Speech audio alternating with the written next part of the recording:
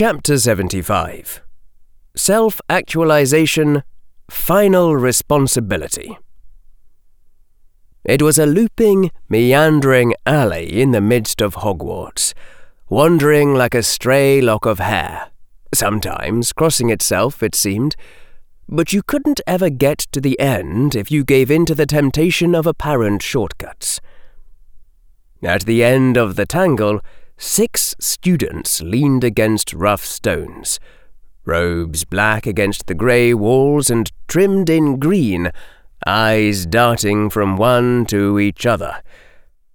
Torches burned in the windowless sconce, casting light to ward off the darkness and heat to ward off the chill of the Slytherin dungeons.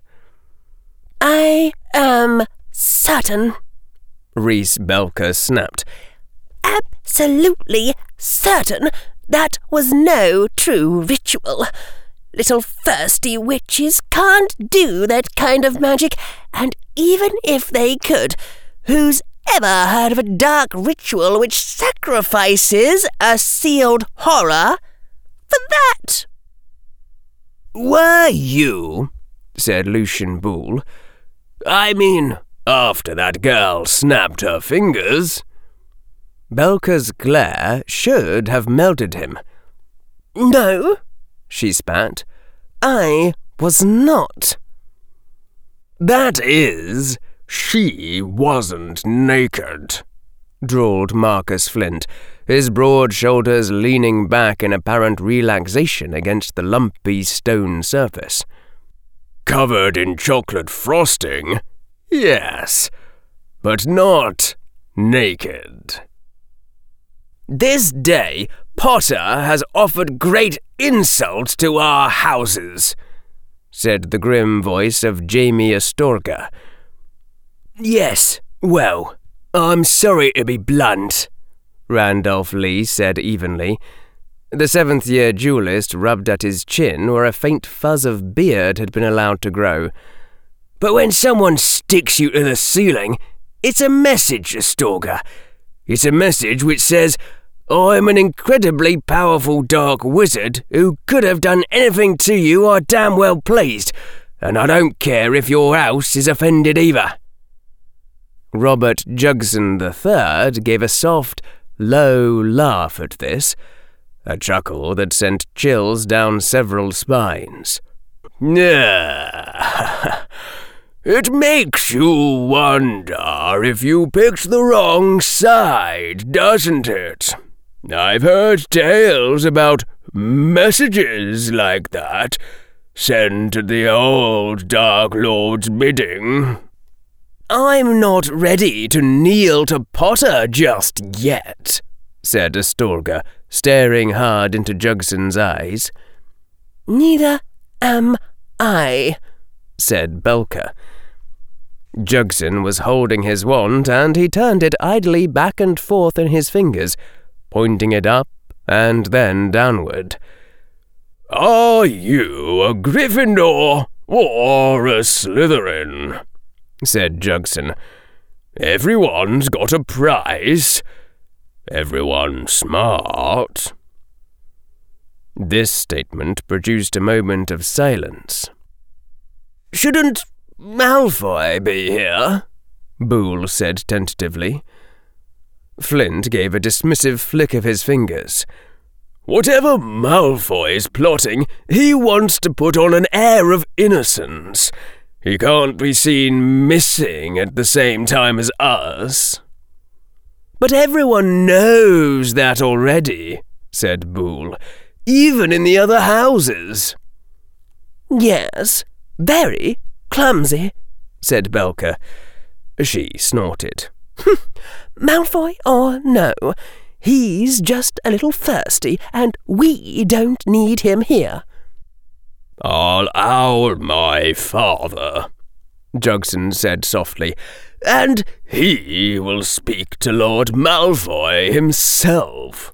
Abruptly, Jugson stopped speaking. "I don't know about you, dearies," Belka said with fake sweetness, "but I don't plan on running scared from a false ritual, and I'm not done with Potter and his pet Mudblood." Nobody answered. All their gazes were looking past her. Slowly, Belka turned around to see what the others were staring at. "You will do nothing," hissed their head of house. Severus Snape's face was enraged. When he spoke, small spots of spittle flew from his mouth, further dotting his already dirtied robes.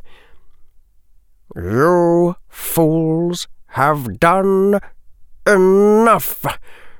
You have embarrassed my house, lost to first years.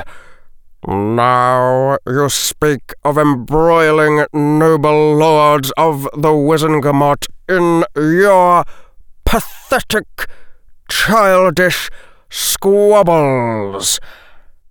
I shall deal with this matter. You will not embarrass this house again. You will not risk embarrassing this house again. You are done with fighting witches, and if I hear otherwise..." If you thought they'd be sitting next to each other at dinner time after that, you'd be quite mistaken. "What does she want from me?" came the plaintive cry of a boy who, for all his extensive reading in the scientific literature, was still a bit naive about certain things. "Did she want to get beaten up?" The upper-year Ravenclaw boys who'd sat down next to him at the dinner table exchanged swift glances with each other until, by some unspoken protocol, the most experienced of their number spoke. "Look," said Artie Grey, the seventh year who was leading in their competition by 3 witches and a defence professor. "The thing you've got to understand is, just because she's angry doesn't mean you lost points. Miss Granger is angry because she got all frightened, and you're there to be blamed. You understand? But at the same time, even though she won't admit it, she'll be touched that her boyfriend went to such ridiculous and frankly insane lengths to protect her." "This is not about points," ground out Harry Potter, the words visibly escaping from between his clenched teeth. Dinner sat ignored on the table in front of him. "This is about justice, and I am not her boyfriend." This was met by a certain amount of sniggering from all present. "Yeah, well," said a 6th-year Ravenclaw boy, "I think after she kisses you to bring you out of dementation and you stick 44 bullies to the ceiling for her, we've gone way past she's not my girlfriend, really, and into the question of what your kids will be like." Wow, that's a scary thought. The Ravenclaw trailed off and then said in a smaller voice, Please don't look at me like that." "Look," said Artie Grey, "I'm sorry to be blunt about this, but you can have justice, or you can have girls. You can't have both at the same time." He clapped a companionable hand on Harry Potter's shoulder. "You've got potential, kid. More potential than any wizard I've ever seen. But you've got to learn how to use it, you know? Be a bit sweeter to them. Learn some spells to clean up that mess you call hair. Above all, you need to hide your evilness better. Not too well, but better. Nice, well-groomed boys get girls. And dark wizards also get girls. But nice, well-groomed boys suspected of being secretly dark get more girls than you can imagine." "Not interested," Harry said flatly as he picked up the boy's hand from his shoulder and unceremoniously dropped it. "But you will be," said Artie Gray, his voice low and foreboding. "Ah, you will be." Elsewhere, along the same table, "Romantic!" shrieked Hermione Granger so loudly that some of the girls next to her winced. "What part of that was romantic? He didn't ask. He never asks. He just sends ghosts after people and glues them to ceilings and does whatever he wants with my life." "But don't you see," said a fourth-year witch, "it means that even though he's evil, he loves you." "You're not helping," said Penelope Clearwater a little further down the table, but she was ignored. Several older witches had started toward Hermione after she sat down at the extreme opposite end of the table from Harry Potter, but then a swifter cloud of younger girls had surrounded Hermione in an impenetrable barrier. "Boys," said Hermione Granger, "should not be allowed to love girls without asking them first. This is true in a number of ways, and especially when it comes to gluing people to the ceiling." This was also ignored. "It's just like a play," sighed a third-year girl. "A play?" said Hermione. "I'd like to see the play where anything like this happens." "Oh," said the third-year girl. "I was thinking of this really romantic one, where there's this very nice, sweet boy who makes a flute call, only he mispronounces his destination and stumbles out into this room full of dark wizards who are performing a forbidden ritual that should have stayed forever lost to time. And they're sacrificing 7 victims in order to unseal this ancient horror which is supposed to grant someone a wish if it's freed. So, of course, the boy's presence interrupts the ritual, and as the horror is eating all the dark wizards and everyone's dying, the boy's last thought is that he wishes he could have had a girlfriend. And the next thing you know, the boy's lying in the lap of this beautiful woman whose eyes are burning with a dreadful light. Only she doesn't understand anything about being human, so the boy always has to stop her eating people. This is just like that play, only you're the boy and Harry Potter's the girl."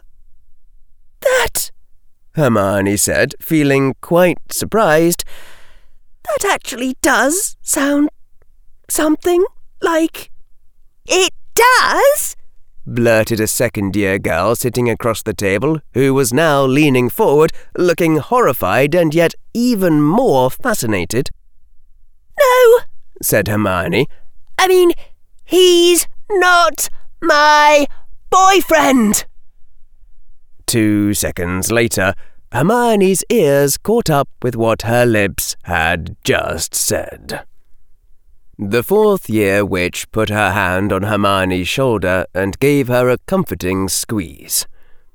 "Miss Granger," she said in a soothing voice, "I think if you're really honest with yourself, you'll admit that the real reason you're angry with your Dark Master is that he channeled his unspeakable powers through Tracy Davis instead of you." Hermione's mouth opened, but her throat locked up before the words came out, which was probably a good thing, because if she'd actually yelled that loudly, it would have broken something. "How's that possible, actually?" said the third-year girl. "I mean, for Harry Potter to work through another girl, even though he's bound himself to you. To the three of you have one of those, arrangements?" said Hermione Granger, her throat still locked, her brain halted, and her vocal cords spontaneously making a noise like she was coughing up a yak. Later. "I don't understand why you're being so unreasonable," said another second-year witch who'd replaced the third-year girl after Hermione had threatened to ask Tracy to eat her soul. "I mean, really, if someone like Harry Potter rescued me, I'd be sending him thank you cards and hugging him and—" The girl's face was a bit red. "Well, kissing him, I'd hope." "Yeah," said the other second-year witch. "I've never understood why girls in plays get angry when the main character goes out of his way to be nice to them. I wouldn't act like that if the hero liked me." Hermione Granger had dropped her head to the dinner table, her hands slowly pulling at her hair. "You just don't understand male psychology," the fourth-year witch said in an authoritative voice. "Granger's got to make it look like she can mysteriously resist his seductive charm." Even later. And so, before long, Hermione Granger had turned to the only person left she could talk to, the only person guaranteed to understand her point of view. "They're all mad," said Hermione Granger as she strode vigorously toward Ravenclaw Tower, having left dinner a bit early. "Everyone except you and me, Harry. I mean, everyone except us in this whole school of Hogwarts. They're all entirely mad. And Ravenclaw girls are the worst. I don't know what Ravenclaw girls go reading when they get older, but I'm certain they ought not to be reading it. One witch asked me if the two of us had soul bonded, which I'm going to look up in the library tonight, but I'm pretty sure has never actually happened." "I don't even know a name for this kind of fallacious reasoning," said Harry Potter. The boy was walking normally, which meant he often had to skip forward a few steps to match her own indignation-fueled speed. "I seriously think if it was up to them, they'd be dragging us off this minute to get our names changed to Potter, Evans, Verres, Granger. Saying that out loud makes me realise how awful it sounds." "You mean your name would be Potter, Evans, Verres, Granger, and mine would be Granger, Potter, Evans, Verres," said Hermione. "It's too horrible to imagine." No," said the boy. "House Potter is a noble house, so I think that name stays in front." "What?" said Hermione indignantly. "Who says we have to—" There was a sudden, awful silence, broken only by the thuds of their shoes. "Anyhow," Hermione said hastily, "some of the crazy things they said at dinner got me thinking, so I just want to say, Harry, that I really am grateful to you for saving me and everybody from getting beat up. And even though some parts of this afternoon upset me, I'm sure we can just talk about it calmly." "Ah," Harry said with a faint and tentative smile, his eyes showing a mixture of befuddlement and apprehension. "That's good, I guess." To be specific, there'd been the fourth-year witch explaining that, since Harry was the evil wizard who'd fallen in love with Hermione, and Hermione was the pure and innocent girl who would either redeem him or get seduced by the dark arts herself, it followed that Hermione had to be perpetually indignant at anything Harry did, even if it was him heroically saving her from certain doom, just so that their romance wouldn't resolve itself before the end of Act 4.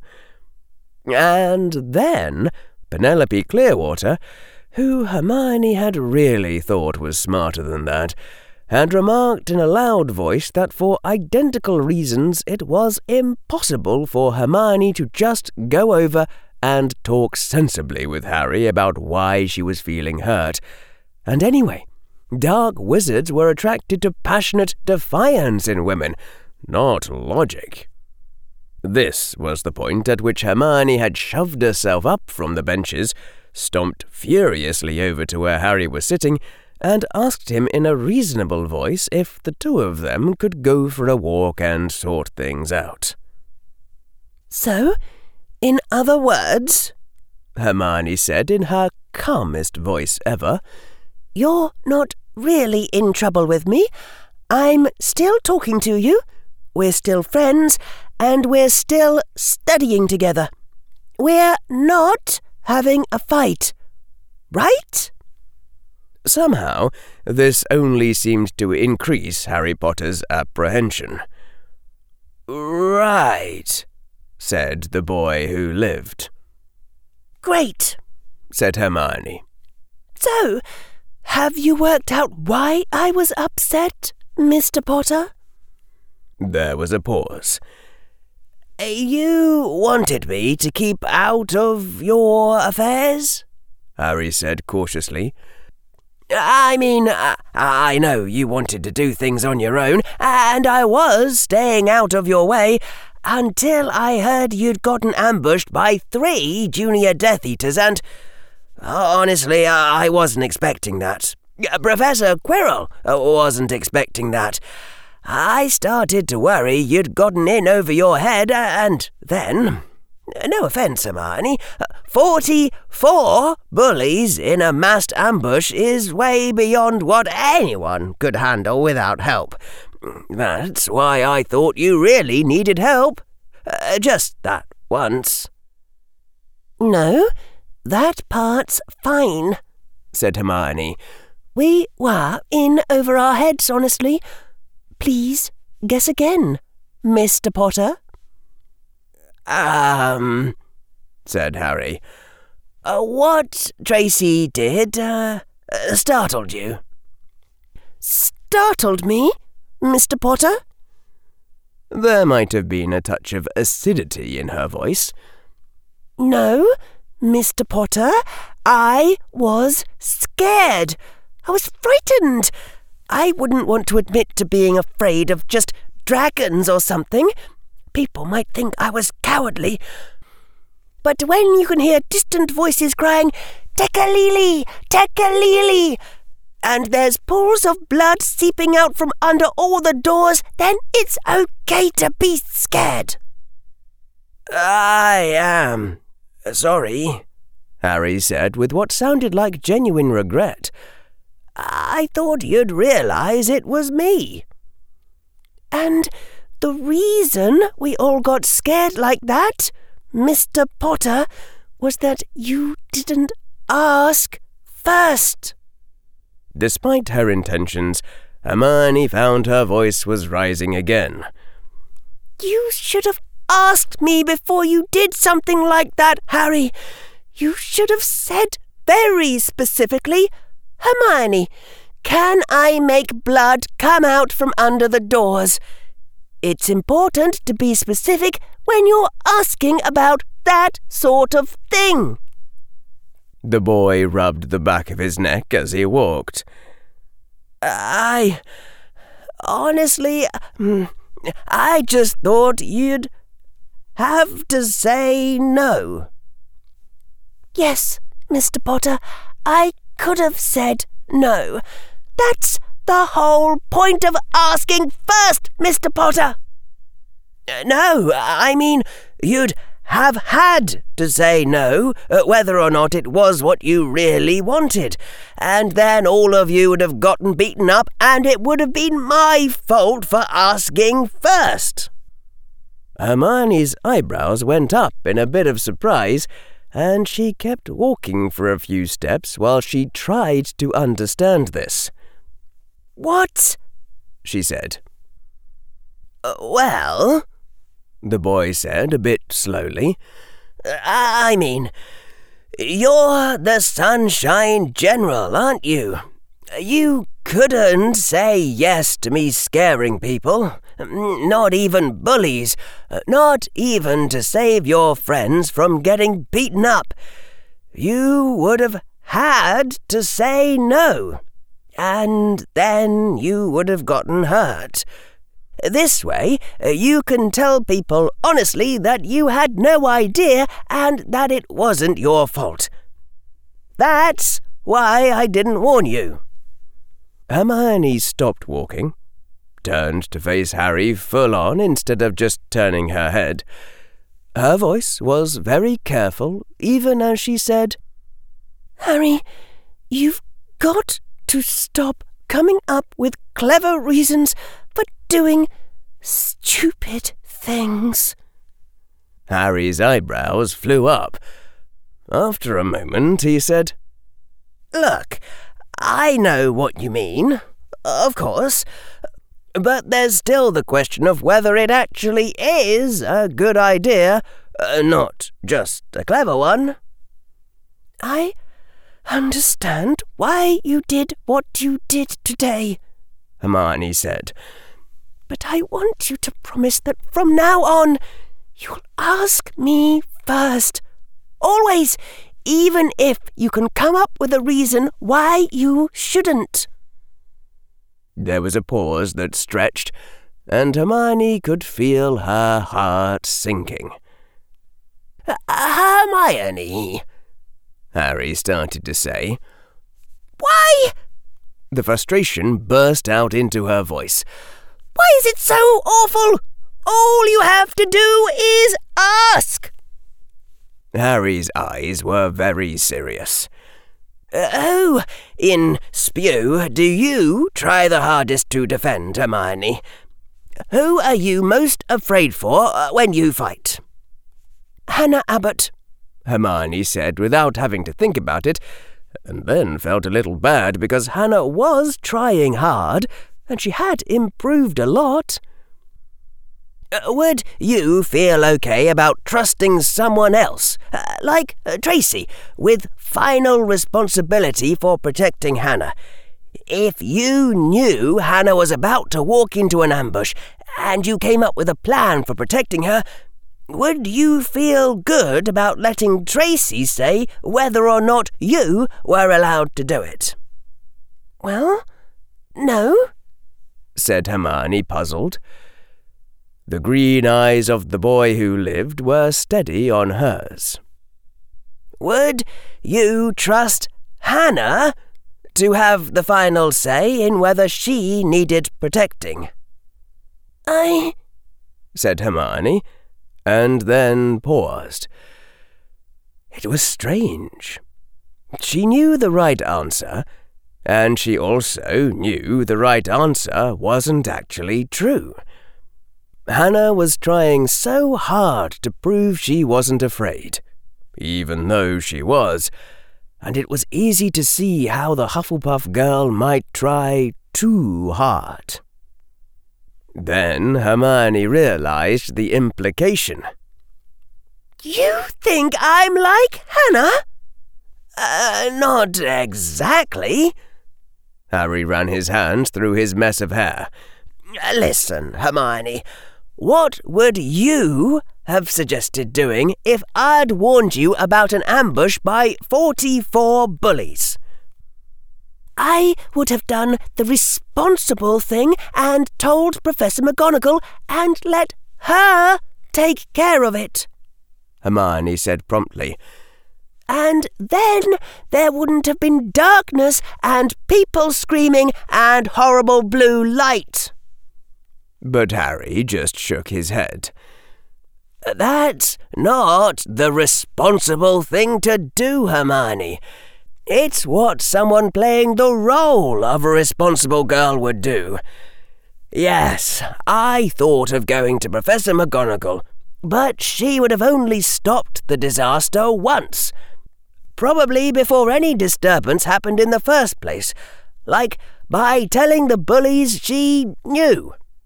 If the bullies got punished just for plotting, it would be by losing house points, or at worst, a day's in detention, not anything that would really scare them. And then the bullies would have tried again. Fewer of them, with better operational security, so I didn't hear about it. They would probably ambush one of you alone. Professor McGonagall doesn't have the authority to do something scary enough to protect you, and she wouldn't have overstepped her authority because she's not really responsible. Professor McGonagall isn't responsible? Hermione said incredulously. She jammed her hands into her hips, now openly glaring at him. Are you nuts? The boy didn't blink. You could call it heroic responsibility, maybe, Harry Potter said. Not like the usual sort. It means that whatever happens, no matter what, it's always your fault. Even if you tell Professor McGonagall she's not responsible for what happens. You are. Following the school rules isn't an excuse. Someone else being in charge isn't an excuse. Even trying your best isn't an excuse. There just aren't any excuses. You've got to get the job done, no matter what. Harry's face tightened. That's why I say you're not thinking responsibly, Hermione. Thinking that your job is done when you tell Professor McGonagall. That isn't heroine thinking. Like Hannah being beat up is okay then, because it isn't your fault anymore. Being a heroine means your job isn't finished until you've done whatever it takes to protect the other girls permanently. In Harry's voice was a touch of the steel he had acquired since the day Fawkes had been on his shoulder. You can't think as if just following the rules means you've done your duty. I think, Hermione said evenly, that you and I might disagree about some things, Mr. Potter. Like whether you or Professor McGonagall is more responsible, and whether being responsible usually involves people running around and screaming, and how much is a good idea to follow school rules. And just because we disagree, Mr. Potter, doesn't mean that you get the final say. Well, said Harry, you asked what was so awful about having to ask you first, and it was a surprisingly good question, so I examined my mind, and that's what I found. I think my real fear is that if Hannah is in trouble and I come up with a way to save her that seems weird or dark or something, you might not weigh the consequences to Hannah. You might not accept the heroine's responsibility of coming up with some way to save her, somehow, no matter what. Instead, you'd just carry out the role of Hermione Granger, the sensible Ravenclaw girl, and the role of Hermione Granger automatically says no, whether or not she has a better plan in mind. And then 44 bullies will take turns beating up Hannah Abbott, and it'll all be my fault because I knew, even if I didn't want reality to be that way, I knew that was how it would go. I'm pretty sure that was my secret, wordless, unutterable fear.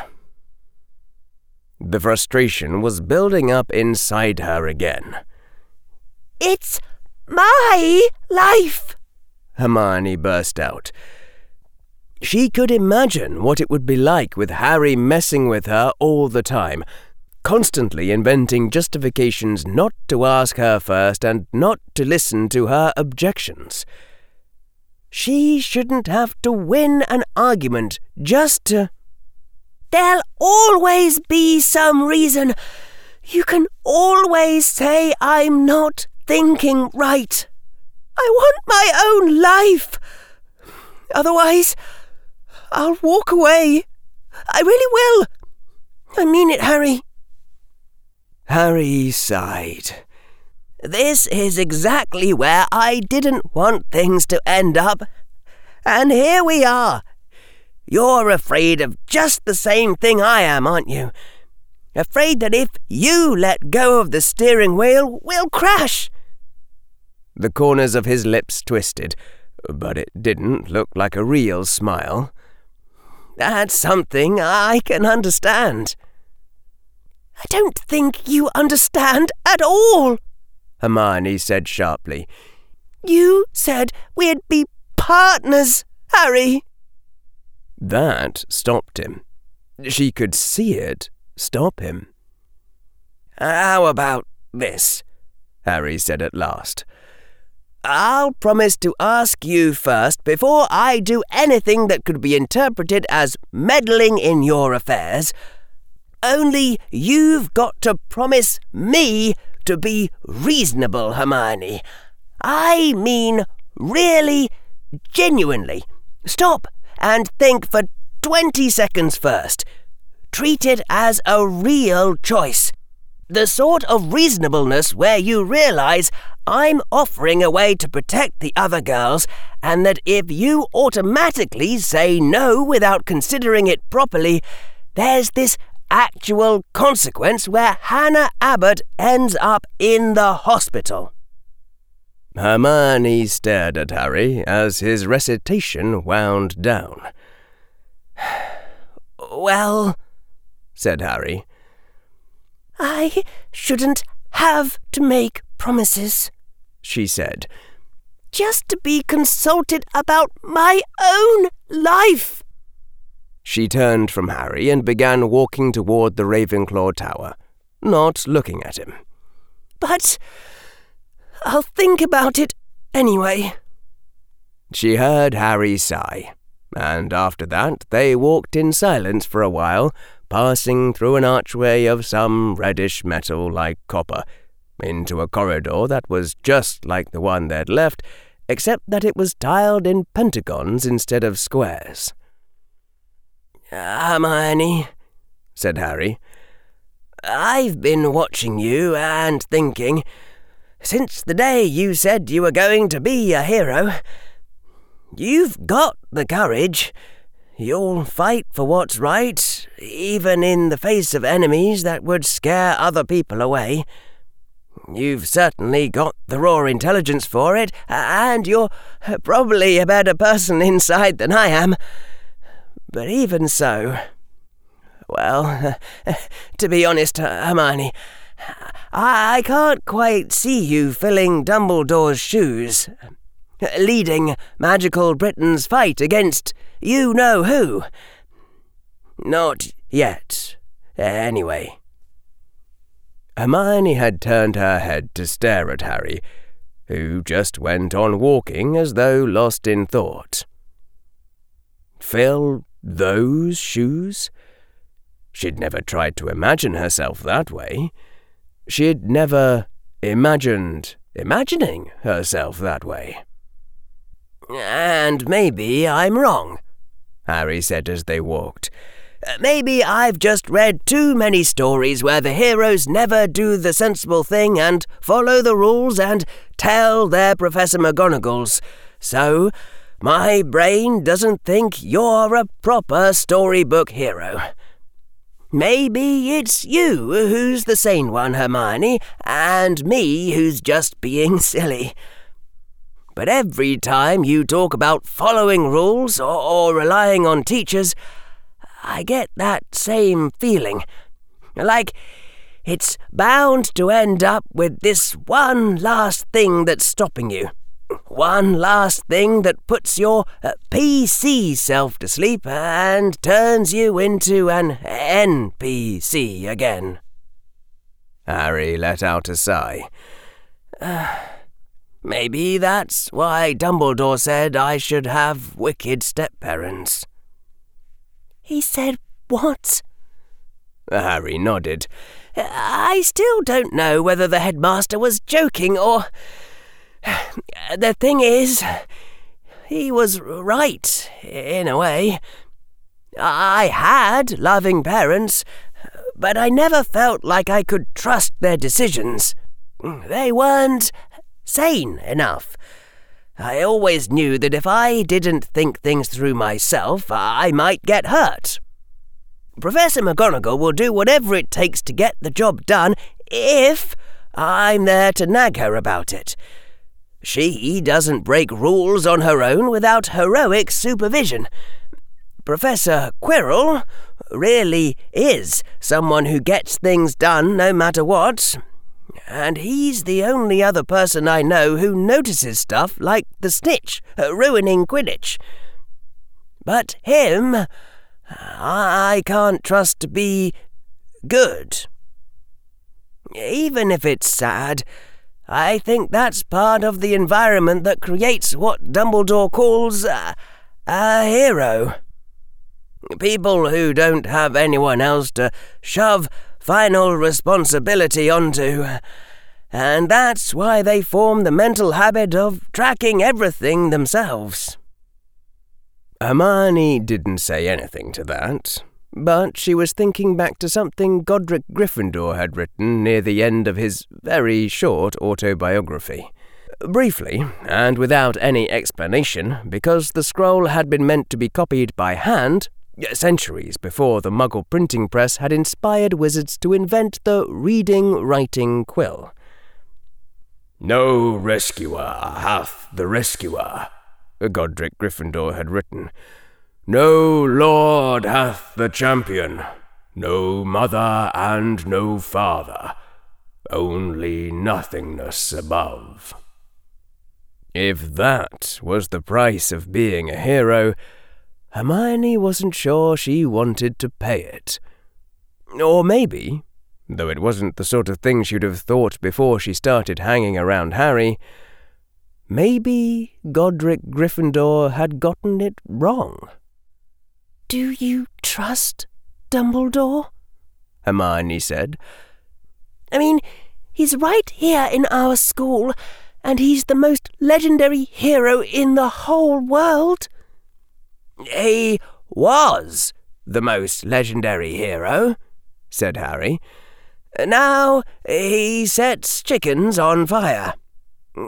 Honestly, does Dumbledore seem reliable to you?" Hermione didn't answer. Side by side, the two of them began to climb huge, wide spiral stairs, the steps alternating between bronze metal and blue stone. The final approach to where the Ravenclaw portrait waited to guard their dorm with silly riddles. "Oh, and I just thought of something I should tell you," Harry said when they were about halfway up. "Since it affects your life and all, think of it as a sort of down payment." "What is it?" said Hermione. "I predict Spew is about to retire." "Retire?" Hermione said, almost stumbling on one of the stairs. "Yeah," Harry said. "I mean, I could be wrong, but I suspect the teachers are about to clamp down hard on fighting in the corridors."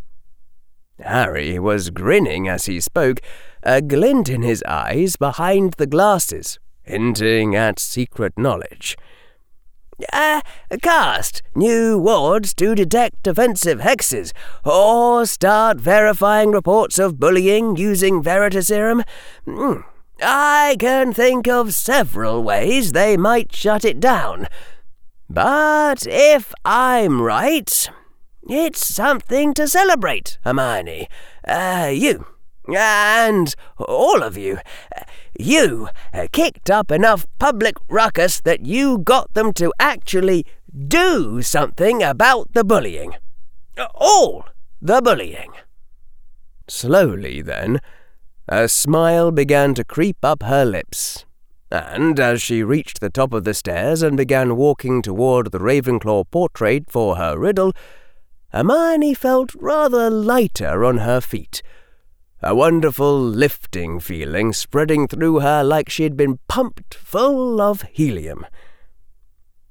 Somehow, despite all the effort the 8 of them had put in, she hadn't expected that much.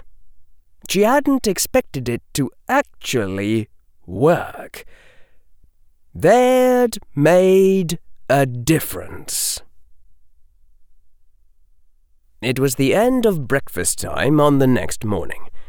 The students from every year sat very still in their benches, all heads turned in the same direction, toward the head table, before which one lone first-year girl stood rigid and motionless, her head tilted back to stare up at the head of House Slytherin. Professor Snape's face was twisted with fury and triumph, vindictive as any painting of a dark wizard, and behind him the other professors sat at the head table, watching with faces as though carved from stone. "Permanently disbanded," spat the potions master. "Your self-proclaimed society is outlawed within Hogwarts by my decision as a professor. If your society or any member of it is discovered fighting in the hallways again, Granger, you will be personally held responsible and expelled by me from the Hogwarts School of Witchcraft and Wizardry." That first-year girl stood there, before the head table where she'd been called before only to receive commendations and smiles. Stood there, with her spine held tall and upright in its curve like a centaur's bow, giving nothing to the enemy. That first-year witch stood there, with all tears and anger bottled up, her face still, nothing changing of her outward appearance, while something slowly broke inside her. She could feel it breaking. It broke further when Professor Snape gave her 2 weeks' detention for the crimes of violence in school, sneering with the contemptuous face he'd shown them all on the first day of potions, and with a little twist in the corner of his smile that said the potions master knew exactly how unfair he was being. Whatever it was inside her cracked all the way through, from top to bottom, when Professor Snape took 100 points from Ravenclaw. It ended then, and Snape told her she was dismissed. She turned around and saw that at the Ravenclaw table, Harry Potter was sitting still in his place. She couldn't see his expression from here. She saw his fists on the table, but she couldn't see if they were clenched white like her own. She had whispered to him, when Professor Snape had called her, that he wasn't to do anything without asking first. Hermione wheeled back again to look at the head table just as Snape was turning away from her to resume his place. "I said you're dismissed, girl," said the sneering voice, but there was a pleased smile on Snape's face, like he was waiting for her to do something. Hermione strode forward another 5 steps toward the head table and said in a breaking voice, "Headmaster?" Utter silence filled the great hall. Headmaster Dumbledore said nothing. Didn't move. It was as if he too were just carved from stone. Hermione turned her gaze to look at Professor Flitwick, whose head, barely visible above the table, seemed to be staring down into his lap. Beside him, Professor Sprout's face was very tight. She seemed to be forcing herself to watch, and her lips were trembling, but she said nothing. Professor McGonagall's chair was empty. The deputy headmistress hadn't shown up to breakfast that morning. "Why aren't any of you saying anything?" said Hermione Granger. Her voice was trembling with the last of her hope, the last desperate reach for help from that place inside her. "You know what he's doing is wrong." 2 more weeks' detention for insolence," Snape said silkily. It shattered. Hermione looked at the head table for a few seconds longer, at Professor Flitwick and Professor Sprout, and the empty place where Professor McGonagall should have been. Then Hermione Granger turned and began walking toward the Ravenclaw table. There was a babble of voices starting up as the students came unfroze from where they'd sat. And then, as she was almost to the Ravenclaw table, the dry voice of Professor Quirrell cut through everything, and that voice said, 100 points to Miss Granger for doing what is right." Hermione almost fell over her own feet, and then she continued forward, even as Snape shouted something furious, even as Professor Quirrell leaned back in his chair and began to laugh, even as Dumbledore's voice was saying something she didn't catch, and then she was sitting down at the Ravenclaw table again next to Harry Potter. Harry Potter was frozen beside her. He looked like someone who didn't dare move. "It's all right," her voice said to him, automatically, without there being any choice or thought involved, although really it wasn't all right at all. "But can you see if you can get me out of Snape's detentions, like you did yourself that time?" Harry Potter nodded, a single jerky motion of his head. "I," said Harry,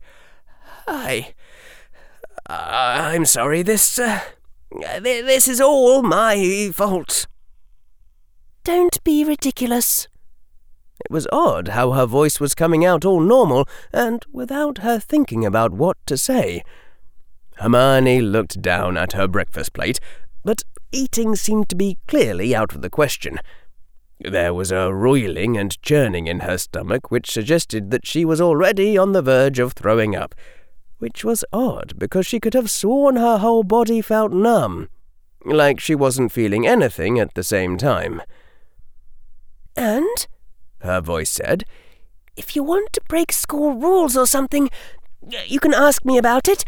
I promise I won't just say no." Non est salvatori salvator, neque defensori dominus, nec pater nec mater, nihil supernum. Godric Gryffindor, 1202 CE.